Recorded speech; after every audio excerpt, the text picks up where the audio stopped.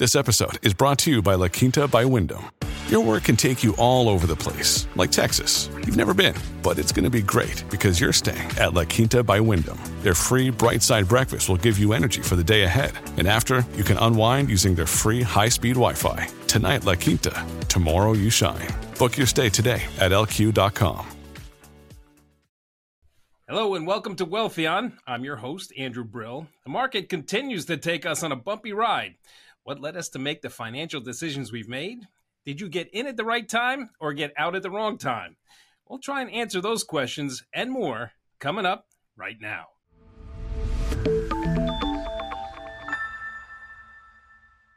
Our mission here at Wealthion is to help all of us keep and grow our money. But Wealthion's not just a channel, it's a conversation with you, our community. So please keep the feedback coming. If there's anything you would like us to talk about or someone you'd like to hear from, let us know. And if you could like and subscribe to the channel, we'd really appreciate it. Now let's dive into the discussion. I'd like to welcome behavioral economist Dan Ariely to the show. Dan has been here before and has a fascinating story about how and why he became interested in behavioral economics. He's also an author of several best-selling books, a professor of psychology and behavioral economics at Duke University, known for his groundbreaking research on human irrationality, decision-making, and also the founder of the Center for Advanced Hindsight, which is a Duke University research lab. Dan, thanks so much for joining me. Lovely to be here. So I just want to start by asking, advanced hindsight. You know, when I grew up, my dad always had this saying, hindsight's always 20/20, so you can look on everything back with a clear picture and know what's going on. What's advanced hindsight? So we call the Center Advanced Hindsight slightly in jest, of course. But the other thing is that it's a reminder for ourselves against the protection of exactly what you said. That we find something and we said, oh, we knew that all along. Or something happened and we say we knew it all along. And, you know, this hindsight is not just about the past. It's really something that is holding us back from learning new things.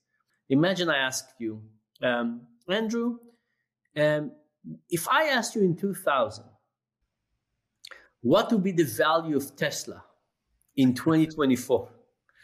What would you have said? You know, it's very hard to go back and ignore the amazing success of Tesla in the stock market in these years. So these things about hindsight are really filling us and making it actually quite difficult to learn because we convince ourselves that we knew things all along. So explain to me, you know, times change, situations changes, and look, our country, the stock market, all our economy, all evolving. Yet we look back and we say, okay, this is how things were. This is how the Fed handled it. This is how, you know, we control interest rates to control the economy, all this stuff. But yet maybe we should be looking forward at new stuff. But we're sort of stuck in the past saying, okay, this is the way we did it. It worked. It didn't work. So we're going to try doing these things. How do you explain, you know, trying to look forward while not looking too far back in the past? One of the main things that we want as people is to feel that we're predicting the world. My most recent book is actually about conspiracy theories. It's called Misbeliefs, and it started in COVID with lots of things around there.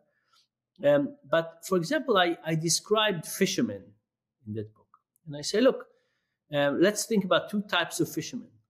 Fishermen that fish in the deep ocean and fishermen that fish in lakes. Which one of them has a more predictable environment? Obviously the lake. Tomorrow will be like today and so on, that things move very slowly. The ocean changes dramatically. And then I ask you to think about which type of fisherman is more likely to have superstitions. Of course, the ones in the ocean. Why? Because they need a story to try and feel that they're in control. Now, that story doesn't change control, but it creates a feeling of control.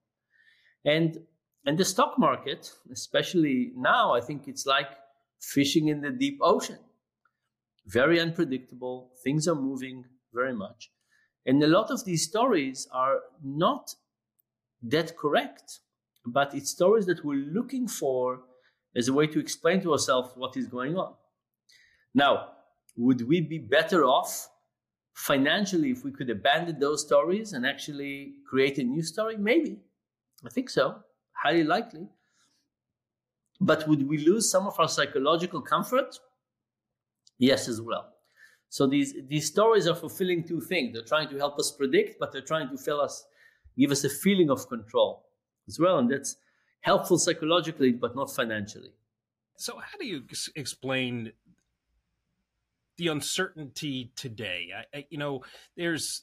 And I guess it's different socioeconomic groups that are involved in that. We worry about, okay, the Fed's going to do this, the Fed's going to do that, when, we're worried about putting food on the table or something that we actually want when we need the food to survive. But, I wanted that big screen TV. I'm not sure I can afford it. So behaviorally, the economic situation we're in with spending is a little irrational. So how is that explained? So, there's one way to be rational, and there are many ways to be irrational. And the reality is that when it comes to dealing with money, or actually anything in modern society, our brain is like a set of tools that have been designed for a very different environment. Like we have been evolutionarily designed to deal with an environment with tigers and jungles and all kinds of other things. And fast forward to today, we have a very different environment, but we have the same old tools. And maybe those tools were good fit for our history, but they're not good fit for now. But this is all we have. So we're trying to deal with these tools that are not fit for the job, but that's what we have. Another question is, what kind of mistakes do we do it? How does it change across people? So one very interesting finding is something that is called scarcity mindset. What's a scarcity mindset? Imagine somebody who is preoccupied with something. You can think somebody who has an ailing parent, or somebody who lost their job, or you can imagine somebody in chronic poverty. If you think about people in chronic poverty, they are preoccupied all the time with, will I be able to pay this bill? And will I be able to buy dinner? And are they going to cancel my health insurance and so on? And what the results show is that when people are preoccupied with those thoughts, their mental capacity available for other things is reduced. And reduced by quite a lot. So are those people have less IQ? No. But do they behave as if they have less IQ? Yes. Because part of their mind is dealing with something else. And when we have financial uncertainty, we're actually functioning at a lower performance level.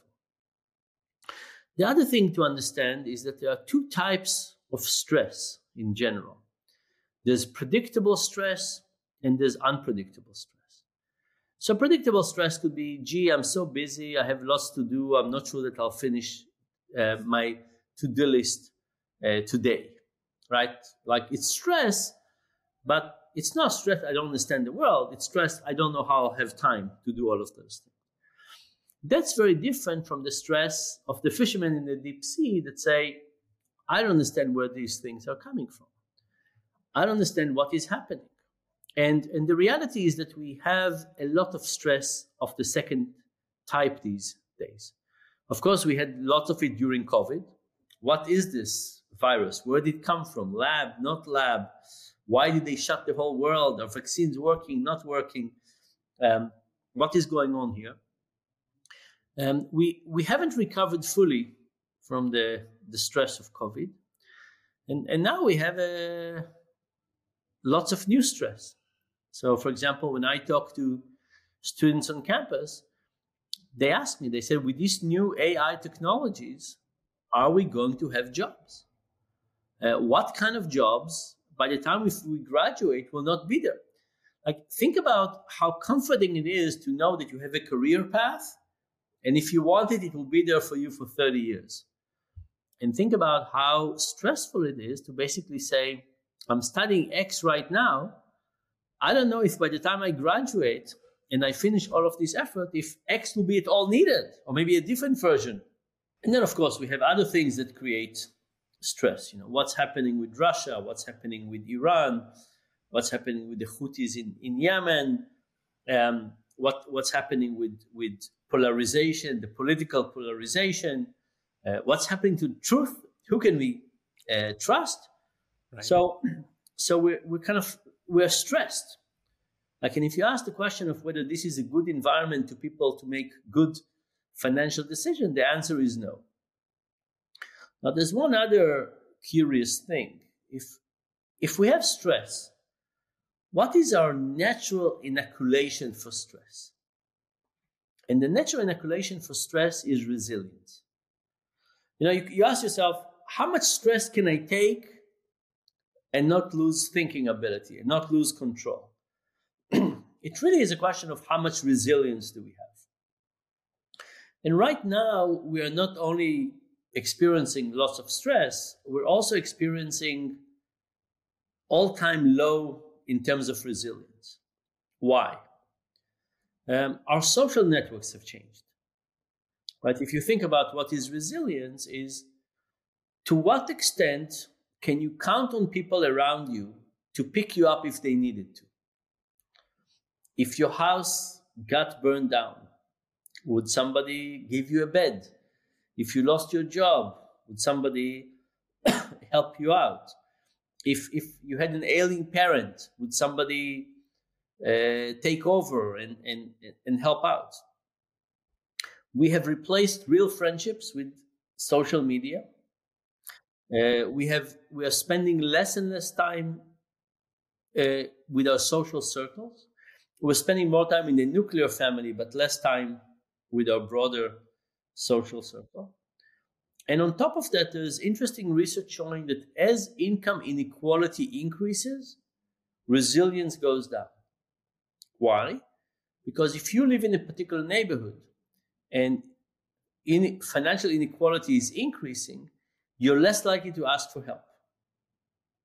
So with a high time of stress, low resilience, very bad conditions for good financial decisions. So you'd recommend people just hold on, just, let the dust settle, take a step back, take a deep breath, and, then maybe make your financial decisions. Time is valuable and compound interest is important. So I don't necessarily think that we should wait for the dust to settle. But I think it's a point where we should doubt our own intuitive decisions, and we should ask for help. One of the fascinating thing about financial decisions is that people are not comfortable talking to their friends about financial decisions. Right? People don't like to say, how much do you make? Right. What's your debt? How are you managing? What's your insurance? But the reality is that there's this huge asymmetry of information. We ask people for recommendations for restaurants and books. Why don't we ask for recommendations for insurance and saving plans? I think the answer is not to do nothing and wait until we feel better. I think the answer is to basically reach out, get over our discomfort, and asking people for advice. You talked about scarcity mindset, and my question is that scalable? My son did some research in Uganda and was fascinated about how much they didn't have, but how happy they were.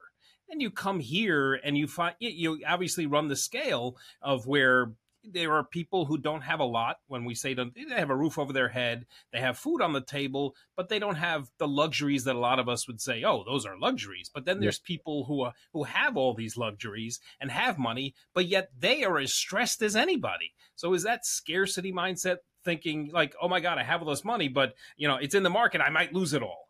Yeah. So first of all, the mind works to a very large degree on an algorithm of relativity. You remember when you were young, your mother would pour you orange juice, and she would pour your brother and sister a tiny bit less or more. And, you didn't care about your absolute amount of orange juice. You cared about, do I get more or less than my share? Why is the cubicle next to me a little bit bigger and smaller? The reality is that we run a relative algorithm in our mind. Relative to what? Relative to what we had yesterday, relative to the people around us, and so on. And that algorithm also creates counterfactual thinking. What else could I have? And counterfactual thinking has a real impact on quality of life. So if you live next to somebody who is much wealthier, you are going to be actually more miserable. Right? You're going to be actually more miserable because the thought of looking at them and seeing what they have is going to penetrate your joy with what you have. So, part of the 10 Commandments is not to be envious. Right. Impossible. Impossible to do. So we run on these algorithms of relativity, and that relativity is real. So, when you look at what we see on social media, if you think about the relatively high rates of depression, I'm sure that seeing nobody on social media puts pictures of them being depressed. I have that discussion all the time. Yeah, with a crummy car. People put pictures of themselves happy, mostly, but almost always. And what we do is we get an unrealistic sense of what people can achieve, right? And it's not healthy. And you could say, oh, it's not real, it's just relativity. No. The way we compute our happiness is connected to relative happiness, and it's the real algorithm. It's not just a fake. It's the real algorithm. So, can people be objectively better off in some external sense, but their brain is actually experiencing themselves as being worse off? Absolutely.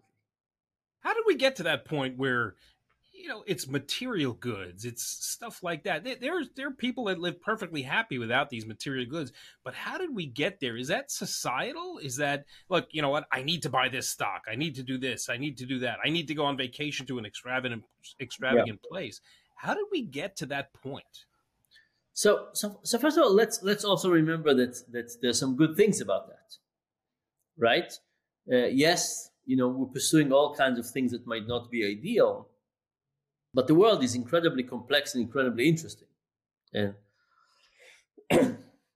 and part of it are things that are good. So we don't say, oh, forget all of this stuff. But we have a phrase in behavioral economics called "you are what you measure." And think about something like frequent flyer miles. The goal of life is certainly not to maximize your frequent flyer miles.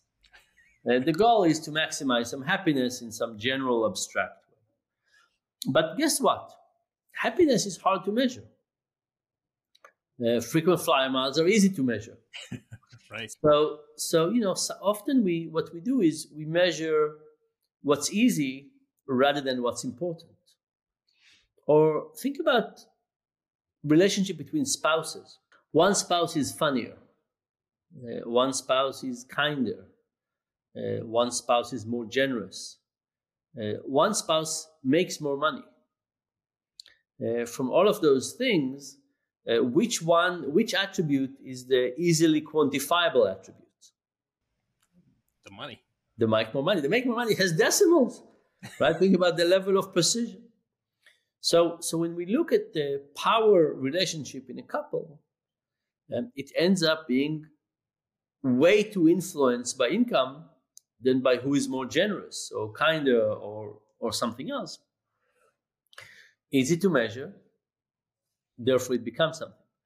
So material goods, your question was, how did we get there?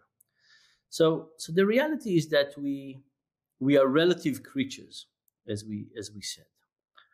So think about the tail of the peacock. Okay? The tail of the peacock, it's called the handicap principle. And the tail of the peacock is very dysfunctional. Why would a peacock want a long, heavy tail? It's easy to be caught by a wolf. In fact, if you take young peacocks and you stitch longer tails to them, they get eaten quickly. Because a tail is really making things harder for them. But at the same time, the tail is communicating to the females. Look how strong I am. Look, I can manage with this long tail. Just think about how strong I am. So now do the peacocks care about their absolute length of the tail? No, they just care about the relative length. I want to have my tail slightly longer than your tail. That's it. That's all I care about. But of course, we all want that, and there's a competition for this thing. The same thing with relativity and happiness and communicating things to others. These are just very natural instincts that are built into us. So we want a phone that is just as good as yours, or maybe slightly better, and we want a car that is just as good or maybe slightly better. We want to communicate it to ourselves. We want to communicate it to other people. And that's how the world continues. So I once saw a quote saying that he who dies with the most money wins, but you can't take it with you, so it doesn't really matter. Yeah. But I want to get back to the market a little bit and the interest rates, and the Fed. Is there a behavioral component to their decision making? We know that they look at all the data, they look at all the charts, all the graphs, and all the indicators. But is there something saying, look, you know what, the Fed's trying to get our inflation down to 2%. Now, I've just read and listened to the thinking that maybe they're thinking, maybe it could be 2.5%. And what's the behavioral component of their thinking, do you think? So first of all, I don't want to predict their particular way of thinking. But, there is things like consumer confidence that is actually a very important input, because when we think about rates, rates are basically supposed to drive behavior, right? They expect changes in behavior to rate changes. And if they didn't think so, they wouldn't change the rates, right? So it's a way to try and drive behavior. But of course, people don't react directly to the rates. It's an indirect reaction. So, for example, in a case of a war, people have a very different attitude to life.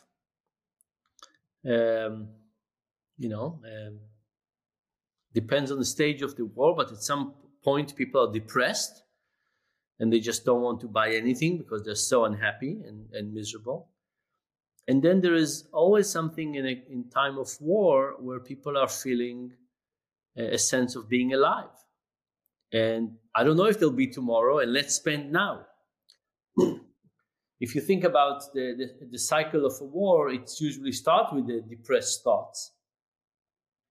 And then at some point people say, I'm alive, life is precious, let me not worry too much about the future. Now, I'm giving this as an extreme example because it's the same physical thing. There's a war, but the psychological reaction to it is very different.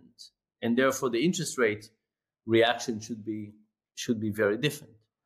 So, it's a very coarse measure, inflation. But if you think about inflation, interest rate influencing behavior, it goes through consumer confidence and what we think people would do. Would they buy more? Would they buy less? what are we trying to get. So I think I don't think there's a specific model, a behavioral model, but I think it's somewhere in the mind of the people of taking also consumer confidence into account. So consumer confidence is something obviously that the Fed looks at and says, okay, you know what, people are spending money, we're in good shape. Yeah. But the Fed is saying, no, we're not in such good shape. But yet the consumer numbers continue to come in pretty good. They weren't spectacular this last go around, but they were still pretty good. Yeah. What drives that confidence where people now are saying, you know what, I'm not going to listen to the Fed and say, you know what, I need to cut back, but I'm going to keep spending. The spending has come down a little bit, but people are still spending like they hadn't been when we were in other recessions. Yeah. So I think that habits take a very long time to cut down. That's one. And the second is that I feel that we're still under the COVID influence. I think our psychology right now is the psychology of survivors. It ended up being a much smaller tragedy than we feared from a health perspective. But there's a sense of we've just gotten over some really tough things. And by the way, at my age, it was 2 years of 56 years. But I look at my kids. For them, it was 2 years of a much shorter life. The impact that it had is very significantly different, and as a consequence, it shaped them to a very large degree. So I think we're kind of in this survivorship mode that says, let's celebrate. We don't know when the next big tragedy would come from. And I think the combination of that and habits are slow to change is getting our spending to be at a higher level than you would otherwise predict. I feel you. We're the same age, and I have kids as well who are. And when you talked about the decimal point of money and the precisity and measurability, you can measure the 2 years out of the 56 or the 2 years out of the 18 years in the terms of my daughter. So it's a much longer time frame and a much larger chunk of her entire life. But you talked about, or I'd like to get into, the theory or the behavior of buying stocks. Now, is there, do you think, some sort of triumph when you buy a stock, or when someone goes and buys a stock, someone has to sell that stock? They're like, oh, they sold it to me, so I'm feeling good about my decision. So is there some, when someone decides to buy a stock or get into AI stocks, so to speak, what is the thinking behind it, or is there a thinking behind, oh, you know what, I just won, I got what I wanted, I bought the stock that I wanted, and I got it at the price that I wanted? Yeah, so I don't think that buying stocks have the same shopping satisfaction as buying a hat or shoes or something like that. There's a term, retail therapy. and I'm aware of it, yes. Yeah, and retail therapy is real because, imagine that I feel that I have little control over my life. Somebody else controls my job, and somebody else controls my taxes, and I got an illness, and my life is not really under my control. And all of a sudden I can show somebody this plastic card and something changes in the world. This hat that used to be there is now mine. This jacket that used to be there is like, there's something about changing the state of the world with shopping. And it's a real feeling of being in control and changing something real in the world. So of course, there's other things, right? We hopefully enjoy what we bought. We get to anticipate, remember, and experience it, and so on. But there's a very important component of feeling in control. I don't think that stocks have the same thing. because when we buy stock, we buy it for the value appreciation. We don't buy it for the thing itself. It's not like a hat. So I don't think that it has the retail therapy kind of notion, but I do think that it is a test for intellectual quality. A little bit like a game.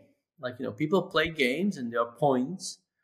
And to some degree, if I buy a stock and it goes up, I feel I've outsmarted some people. It's the game of life, and I've done well. And by the way, we always tell people, look at your portfolio, don't look at a single stock. But it's very hard, because at the end of the day, we want to know how many decisions did we get correctly and how many decisions we didn't. Talk to me about FOMO. I mean, there's this whole AI craze, and my son just bought some AI stock, and he's been thinking about it. And what drives us? There's an irrationality right now going on in the market where we just saw it with AI stocks and the valuations that just came out. And these stocks, because people are looking at the future, they're saying, oh, this is the best, I have to get in. And then there's people like, oh my God, I need to get in now because I need to be part of this. We discussed a little bit about, the scarcity mindset, but where does that come from? We're like, oh my God, you know what? I need to get in on this craze. So look, if you look at the increase in the stock market, a lot of them come from a very small number of companies. And a part of it is herd behavior. And herd behavior is very it's very, very much a human trait. Imagine you walk down the street and you see two restaurants. One has no line of people, one has a long line of people. What do you assume? You assume that restaurant must be fantastic. Now, it doesn't have to be that good. Like, you could say, the first person came to the street, there were two empty restaurants, he chose it randomly. The next person came, they said, oh, there's one person here, zero here, let's stand here. The third person came, two here and zero here. And soon enough, with no information, there was one long line in front of one of them and zero in another one. This is basically how bubbles are created, right? We don't look at the information. We look at the number of people who are following something, and we assume that there is knowledge behind it, but it doesn't have to be. And if you think about it, a lot more financial reporting is not reporting about fundamentals. It's reporting about this price is increasing, and they imply that this is a good idea, right? They imply, oh, everybody's doing it. Also in general, we have this instinct toward what is called social proof. We see what other people are doing and we think that's the right thing to do. and sometimes it's a reasonable strategy. But one of the easiest things to create in the lab is to create bubbles on the increase and on decrease. We are just herding animals. We look at what other people do. We assume that what other people are doing is the right thing. Like, think about AI. Sounds amazing. Little scary, but amazing. Little scary, but amazing. Some of the images, some of the videos, some of the things, certainly occupying a lot of our mindset. A lot of the news, a lot of the media, we think about it, we worry about it, and so on. So now that it's very popular, news about it push things up. And we follow the news. And we say, what are people talking about? Only AI, only this, more coverage gets more interest, more coverage, and so on. So there's certainly a bubble of information and caring and interest and investing with it. By the way, The same thing go on the downside. When downside starts, people also report about it more. I mean, it has the same kind of cycles. Now, some bubbles are justified, and I think, is a real revolution. But but the reality is that a model that just relies on the fact that other people are doing it and therefore it's a good idea is not the right model. We should try to, even to ourselves, create some kind of notion of what are the fundamentals that we care about, and use that as a gauge of what's a good buy and what's too expensive. So basically, don't follow the crowd. Do your homework. I would say follow the crowd to figure out what you should do homework about. But of course, some of those things are self-fulfilling prophecies. If the crowd is coming and you buy at the right time, and other people follow, you have a good chance to get something. But yes, I think long-term strategy, following the crowd, is not the right approach. I wanted to ask you about housing a little bit, and mortgages, and the thinking, right now, because interest rates are higher, the Fed's kept them higher, mortgage rates are higher, home buying is less. But now if we look to the past, mortgage rates at one point were 13, 14, 15%. So it looks like buying a house now is cheaper, but 5-6 years ago, interest rates were 2.5%, 3%. Yes, so behaviorally, how can we convince ourselves, okay, you know what? I need a house. I'd like a house. I can buy today, and I don't have to wait, because rates could go up, rates could go down. How do I find it within myself, or behaviorally, how do I say, okay, you know what? I can be happy here? Yeah. So first of all, this goes back to the notion of relativity. Is 5% high or low? Depending if it went down from 13 and came up from 2, right. You're at 5.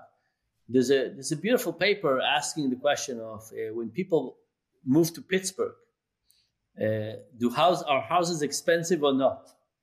Depending of where you moved from. If you move from New York, it looks really cheap. If you move from Texas, things look very expensive. And in this paper, they show that the people who move from expensive places, let's call them New York, buy houses that are too big. And the people who move from Texas buy houses that are too small. Now, if they rent for a year, they adjust. But if they just come fresh, they still remember the numbers. So somebody that their current house is on a 3% interest rate, and they're thinking about upgrading to 5%, that feels to them like daytime robbery. Not because it's daytime robbery, but because they have a mortgage on 3%, and it's very hard to do that. So we are relative creatures. This relativity has a real impact. So now the question is, how do we get over this relativity? And the right approach is to compare it to another option. So I'm not comparing 5% now to 3% it used to be. First of all, why would you want to compare it to something that doesn't exist anymore? But you want to compare it to another option, which is to renting. So the question is not, now that interest rates are 5%, should I buy or not? The question is, how good is decision to buy compared to rent right now? Mortgages have gone up, rent has gone up. How do I calculate it? And then when we think about housing, there's another component, which is the joy of living in that place.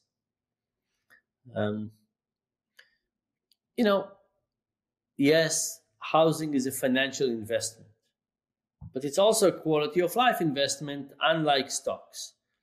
Stocks, if I own stock A or stock B, it doesn't change the quality of my life. A house does. Yeah. And I think that people should look at houses as a mix as a mixed purchase, saying, yes, I want the value of this house to go up, but I also want to wake up and feel joy of living. So imagine you're a family and every year you spend $10,000 on a vacation. Could it be that you would be better off spending $5,000 on a vacation and $5,000 more on mortgage, because your joy of living in the house would be higher? But when it comes to housing, I think often people think too much about the investments and not enough about the quality of life. But it's a mix. It's a mix, and we should think about it as a mix. So there's an opportunity cost, behavioral opportunity cost to buying that house or doing something else with that money. That's right. And you know, in these days, many of us spend more time at home. Some work from home. Our spouses work from home. Our kids spend more time at home. So this question is becoming even more so a question of quality of life. One last question, Dan. Do you see any behavioral issues due to the economy that you've noticed that have popped up? I think a lot. You know, as we said, we have these tools that are not fit for this modern life. So, for example, we see that when we move from cash to checks to debit cards to credit cards to touchless systems, people end up spending more money. You know, as you move to things that have less attention and memory, people don't remember how much they spend, and they think they haven't spent anything. So lots of things in that regard.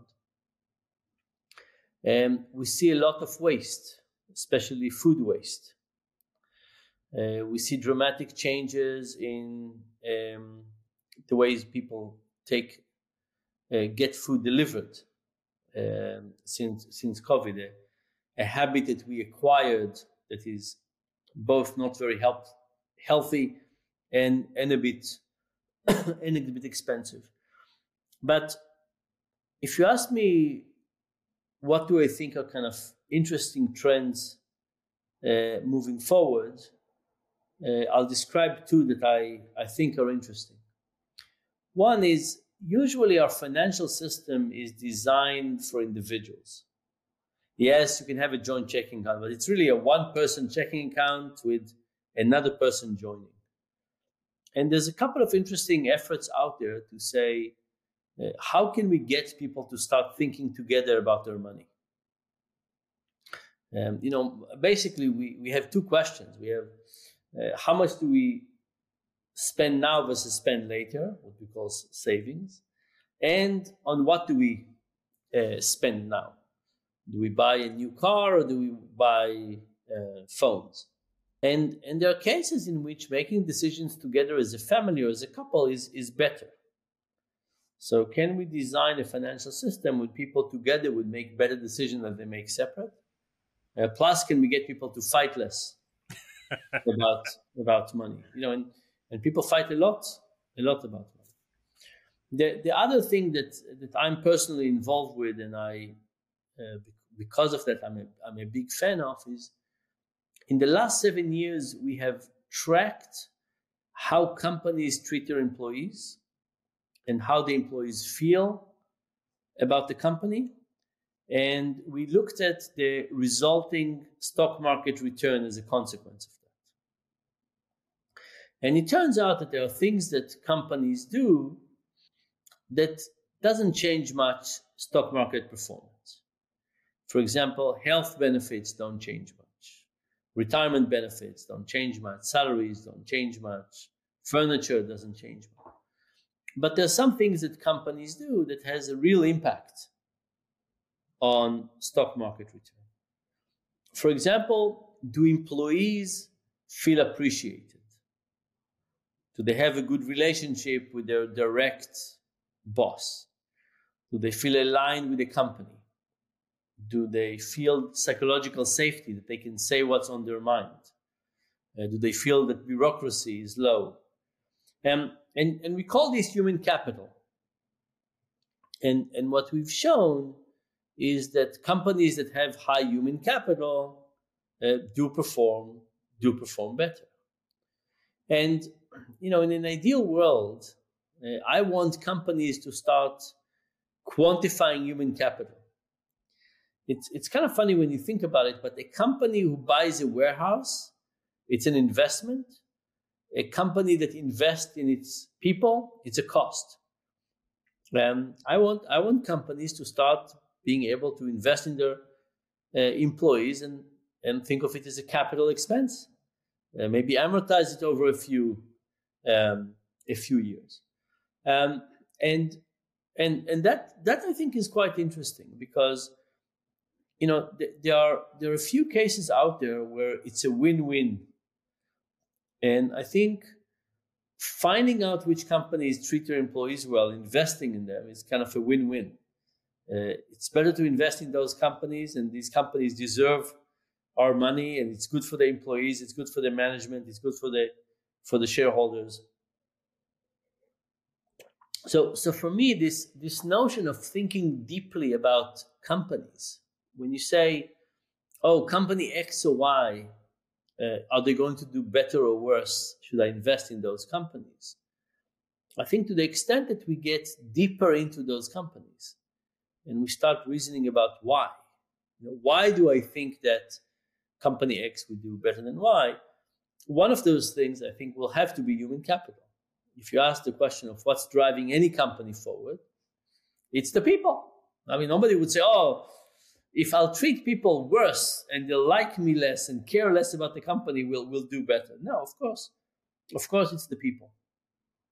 So I'm hoping that human capital is going to be kind of one of those important waves. And not just a wave that companies are managing it, but we as people who invest demand that companies take human capital more serious. We should look at those companies that are investing in human capital, as you say, and make it a habit, because you talked about habits, people's spending habits and stuff like that. Yeah. Companies have to make it a habit to treat their employees better. That's right.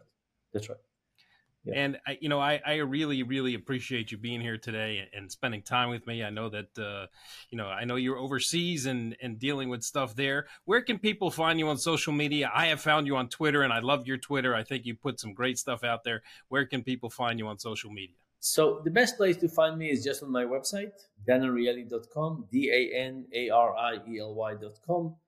And then I'm on all the standard social medias. These, as you said, are complex times. But, complex times call to all of us to think differently about what it is that we're doing.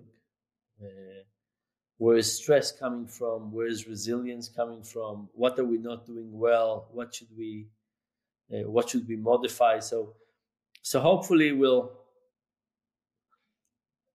these tough times will also hopefully come up with some good residue of reflecting better about where we are and hopefully making better decisions. Absolutely. Your most recent book is Misbelief, and you have a blog too. Where can we read your blog?